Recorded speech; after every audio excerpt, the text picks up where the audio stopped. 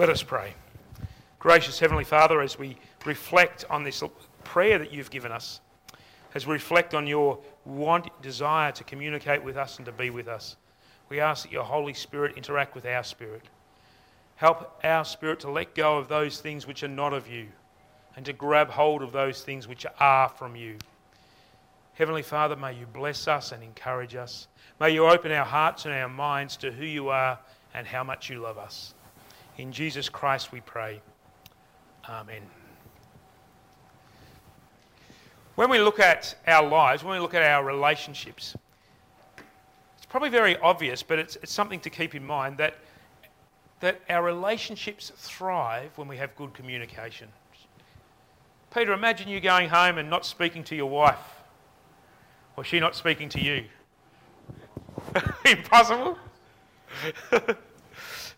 Imagine that happening. How would you know what's going on? How would she know what's going on? Sometimes you both may be planning to cook. Communication is an important thing for us, and good relationships, healthy relationships, rely on regular and good communication. And the good news is that when it comes to God, God invites us to spend regular time communicating with Him. God wants to be able to communicate to us, and we do that in worship, and we do that reading His Bible, but He also wants us to communicate with Him regularly, to spend time with Him. And it's one of the good gifts that He gives us. In Isaiah chapter 55 verse 6, we hear, "Turn to the Lord, He can still be found. Call out to God, He is near." And also in Luke chapter 18, Jesus tells us a parable. He tells us a parable about why it's important to continually pray and never give up, to never lose hope, to continually be in conversation with God. Having a prayer life is important. So I have a question for you to think about, question for you to ponder on. How is your prayer life? How are you going communicating with God? How do you go communicating with God when you come to worship, when we have our prayers in worship? Do you just rattle them off? Do you just try to get through them as quick as possible? Do you just say them as you have learnt them from this age and just rattle them through without thinking about them? Or do you actually think about them? Think about the words you're saying and what you're saying. And how's your prayer life at home? Are you spending regular time with God, listening to God, taking notice of what you're saying and also taking notice of how God's responding to your prayers? Some people I know keep a prayer journal for this reason because, as one person said to me, I haven't got a very good memory. So I just write down everything, and they said over the year it's amazing how many prayers God answers. It's amazing how many prayers God answers, and many not in the way you expect. Many not in the way you expect. The truth is, the more time we spend with Jesus, the more time we spend reading the Bible, the more time we spend worshipping, the more time we spend connected to the Scriptures through connect groups or our own personal devotions, we start to see how important prayer is for Jesus and how important prayer is for us, and the impact that it has on our lives as disciples of Jesus. So I'd encourage you to think about prayer as an important component, an important activity of being a Christian. And prayer being communicating to God, spending time talking to God, but also spending time listening to God.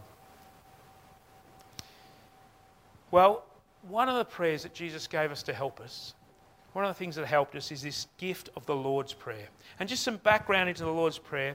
In Luke chapter 11 verse 1, before He gave the disciples the Lord's Prayer, this is what's said. One day Jesus was praying in a certain place. When He finished, one of His disciples said to Him, "Lord, teach us to pray, just as John taught his disciples."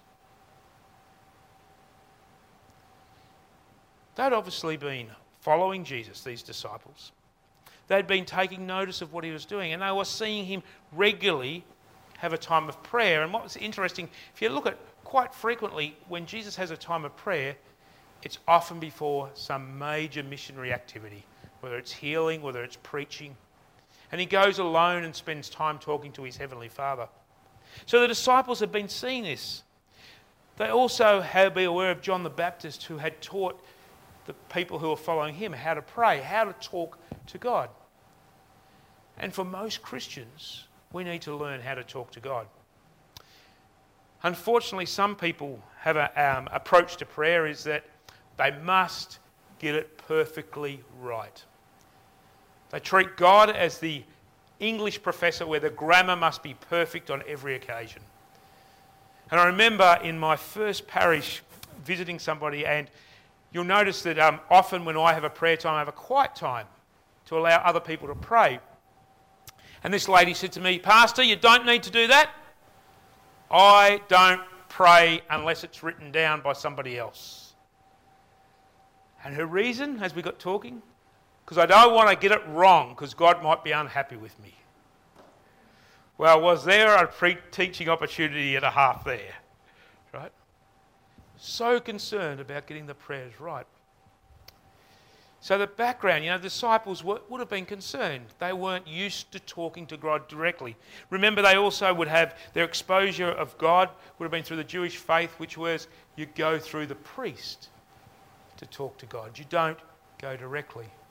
And yet they saw Jesus going directly, and they were starting to grasp it, that they can go directly to God and talk to him. So that's some of the background. Now, there's another part of the background that's important for us to understand. The Lord's Prayer that we have comes from appears in two parts of Scripture. It appears in Matthew and it appears in Luke. Two accounts of the Lord's Prayer. In Matthew, Jesus says to the disciples, "Pray like this." In other words, use the Lord's Prayer as a model for your own prayers. And in Luke, he says, "Say these words." Say this. In other words, say the words that I'm about to say. Now, unfortunately, in Christianity, what's happened, there's been two extreme points of view that have devolved around the Lord's Prayer that haven't probably been that healthy for Christian unity. And one of those is this. All we need to do is say the Lord's Prayer, and that's all we need to do, and we say the words exactly as Jesus said them. Now, when I'm in a cheeky mood and someone says that to me, I say, "Oh, do you know Aramaic?"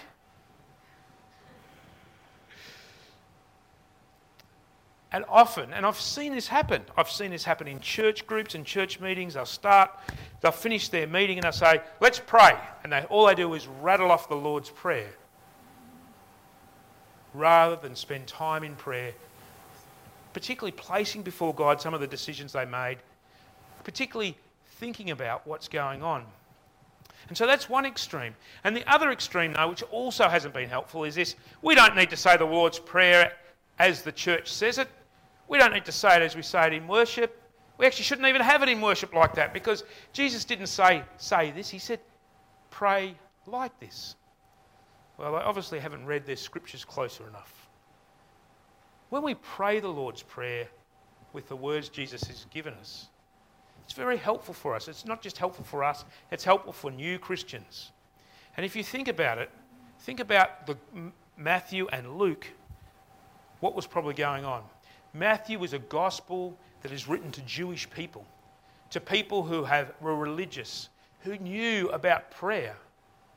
And all Jesus was saying was, pray like this. This is how you pray. But Luke, on the other hand, was written to Gentiles, people who were new to the religious community, people who are, you might say, babies in the faith. And so he says, say these words, which is just a good, basic educational approach. Give you the basics, right? Learn the basics and then build on that. And so my personal view is that both should be encouraged. Pray the Lord's Prayer and use the Lord's Prayer as a basis, a model for your own personal prayers. And both are helpful. And that's what I want to expand upon a bit further, is using the Lord's Prayer as a model for our prayers. The good news is that God encourages us in the Lord's Prayer to pray particular things. And here's the interesting thing. If you look at the Lord's Prayer, it's a little bit like the Ten Commandments. Parts of the Lord's Prayer are to do with our relationship with God. It's about us and God and what God's doing for us. And parts of the Lord's Prayer is about our relationship on this earth and our relationship with other people. In the Lord's Prayer, God first of all, and we talked a bit about this last week when we looked at the Apostles' Creed, first of all encourages us to talk to him as a loving Heavenly Father. Imagine your dad was the principal of a school, and you went to that school. You'd be in conflict of how you approach him. Do you approach him as Mr. Smith, or do you approach him as Dad? Right? And that's sometimes the tension that we have as Christians. We know God is God Almighty. Do we approach him as God Almighty, or do we approach him as our loving Heavenly Father? Well, Jesus on a number of occasions encouraged us to talk to God as our loving Heavenly Father. And the consequence of that is that our discussion with God is less formal, is one where we can come before God without fear of being punished if we say the wrong thing, and actually sitting there talking to God and pouring out our thoughts, our words, what's on our heart, what's on our mind. And so that's the first thing Jesus encouraged his disciples, not to have some formality, but to have this, come to him as your loving Heavenly Father. The second thing we pray in the Lord's Prayer is, hallowed be your name. And we're really asking for God's holiness to affect us. We know that God's holy, but we're praying that God's holiness affects us and our lives and the people around us. And then we pray, your kingdom come. And what are we praying here? For God's kingdom to come. Now, many people have this vision of God's kingdom come as this very authoritarian, God gets rid of all the people who don't like him, all the people who are, and particularly some Christians, all the people who are not like them, and Christians are mighty and strong. But here's another way to look at kingdom. When a king changes, so does the way that country is ruled often. When a king changes, so is the way that country is ruled. And what we're actually praying for is God's kingdom, God's way of life, which is grace, to reign in our lives. That God's kingdom of grace dominates our life. And I'm not sure about you, but I only have to turn on the news to see that grace does not dominate my life. I only have to get a window envelope from the traffic authority to know that God's kingdom of grace doesn't reign in our life. Right? Think about it. Could your life, could the lives of others benefit from more of God's grace, God's kingdom of grace?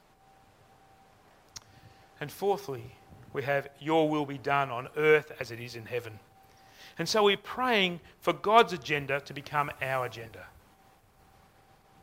We want God's agenda to become our agenda when we pray the Lord's Prayer. And so this prayer that we're praying, this Lord's Prayer, that sometimes we can easily fall into the trap of just saying without thinking, is actually a very dangerous prayer for us if we don't want to change, don't want to be transformed. It's a prayer that, if God answers that prayer, think about the effect that it will have on your life. But not only does it about us and God, as I mentioned earlier, God also invites us to bring our needs, to bring the things in our life to him in prayer. And so when we pray the Lord's Prayer, if we go to the next slide, Amanda, when we pray the Lord's Prayer, he invites us to bring our physical needs. The physical needs that we see in our life that we need, the physical needs that we see in the lives of other people, the physical needs, the needs that we see that others may have. Again, you can open up the newspaper, you can listen to the news and you can see those. You can walk down the street. I know some ladies who, and I'll say ladies because often the ladies are the stronger prayer people, the more obvious prayer people. Some ladies I know who are what I call prayer warriors, they go for a walk regularly and they pray of the things they see as they walk. And then we have in the Lord's Prayer this tricky thing, forgive us our sins as we forgive the sins of others. Now, if it was like that, how we say it, exactly like that, how much would God forgive you? Would you be still carrying around any sins? I know I would be, because I find it difficult at times to forgive. And I'd like you to think about it. Are there people, are there names that come to mind where you haven't forgiven somebody about something yet? Well, in this prayer, in the Lord's Prayer, this prayer that Jesus gave us to pray, he's actually saying, pray for forgiveness from God, and pray also that you are able to forgive. For God's help to forgive. That's a whole other sermon series, the whole area of forgiveness, another sermon series. And I know some of you have got to go for lunch, so we won't cover that in full detail. But we often need that, don't we? We often need help in forgiving. And so if you're struggling with forgiving somebody, I encourage you to bring that before God and ask God to help you. And then in the Lord's Prayer, we pray for help and discernment when we're tempted away from God. Lead us not into temptation. It's not about being tempted to eat the wrong thing, but lead us into temptation is really about saying, God, lead us not into temptation. Help us not to be tempted away from you. And my experience is that most of the things that tempt us away from God are not bad things. They are good things that we use wrongly. Most of the time, we're not tempted by bad things. I can tell you, if you put a plate of Brussels sprouts on our kitchen table, I will not touch it. I see it as the devil's food. It's not something I enjoy, it's not something to touch. However, if Veronica bakes a beautiful cake, a chocolate cake, and she bakes that and puts it on the table at 12 o'clock, guaranteed by about 5 o'clock, there'd be less than half there, even if she said, don't eat it. Right? It's the good things. The chocolate cake can be good, but I misused it. And so I encourage you to pray about that and think about that in your spiritual life. The things that tempt you away from looking at God, the things that tempt you away from thinking about God's kingdom being graceful, are often the good things, the things that stop you from praying, the things that encourage you not to come to worship regularly, the things that get in the road of you having a good relationship with other Christians, are often good things that tempt us away from God. And so in the Lord's Prayer, we're actually praying this. Lord, help us. Help us not to be tempted by the good gifts you have given us. And near the end of the prayer, we pray, deliver us from evil. And what we're praying here is for God's power to deal with evil. The Bible, and Luther says in the Bible, there's three things that will tempt us, and there are three things that bring us evil. One is the world, and just be careful, not everything in the world's evil, but, as I said before, good things. Two is yourselves. Ourselves will lead us towards evil, tempt us away from God. And three is Satan. And the difficulty in dealing with evil, we can't deal with evil by ourselves. We need God's help. And so in this prayer, we're praying, God, help us to deal with evil. Help us to respond to evil in a healthy way. Help us to deal with evil that comes before us. And Lord, we place into your hands the victory. We want you to have the victory over evil. Now we know that Jesus did this. He was on the cross and then he went down to hell and he defeated evil. That is strong evidence that he shows us that he's got power over evil. But we often need to see that in our own lives. We'll experience it, we'll see it. And so when we pray this Lord's Prayer, we're praying for God's power to deal with the evil. And finally, when we say Amen in any prayer, it's not the full stop. Some people who haven't looked at it think Amen just simply means the full stop. We're at the end of the prayer, and some people may go, thank God.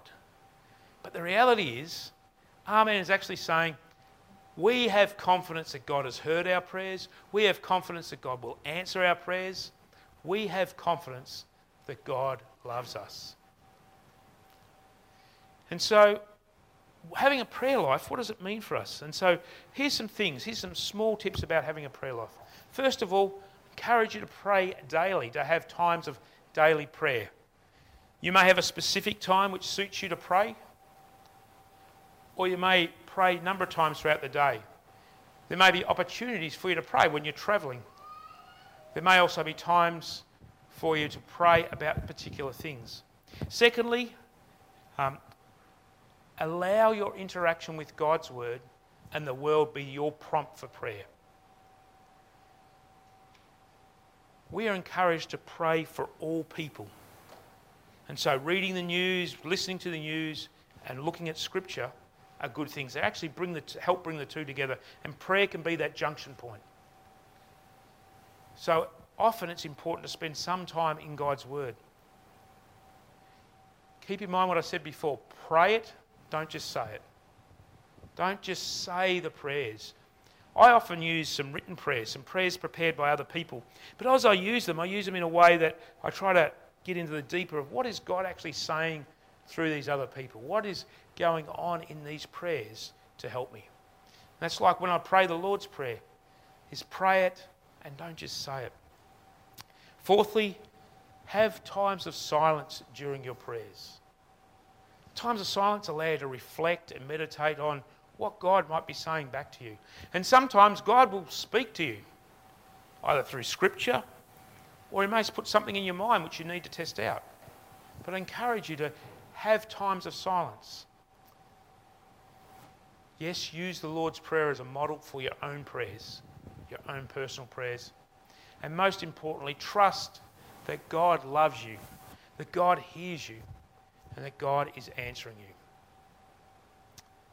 Now, if you're a busy person, you could easily say, well, I've just got to get through this. And I've seen this at different organisations, different Christian organisations, where they start a meeting and let's get through the devotion as quick as possible. That's not important. We'll just get through it.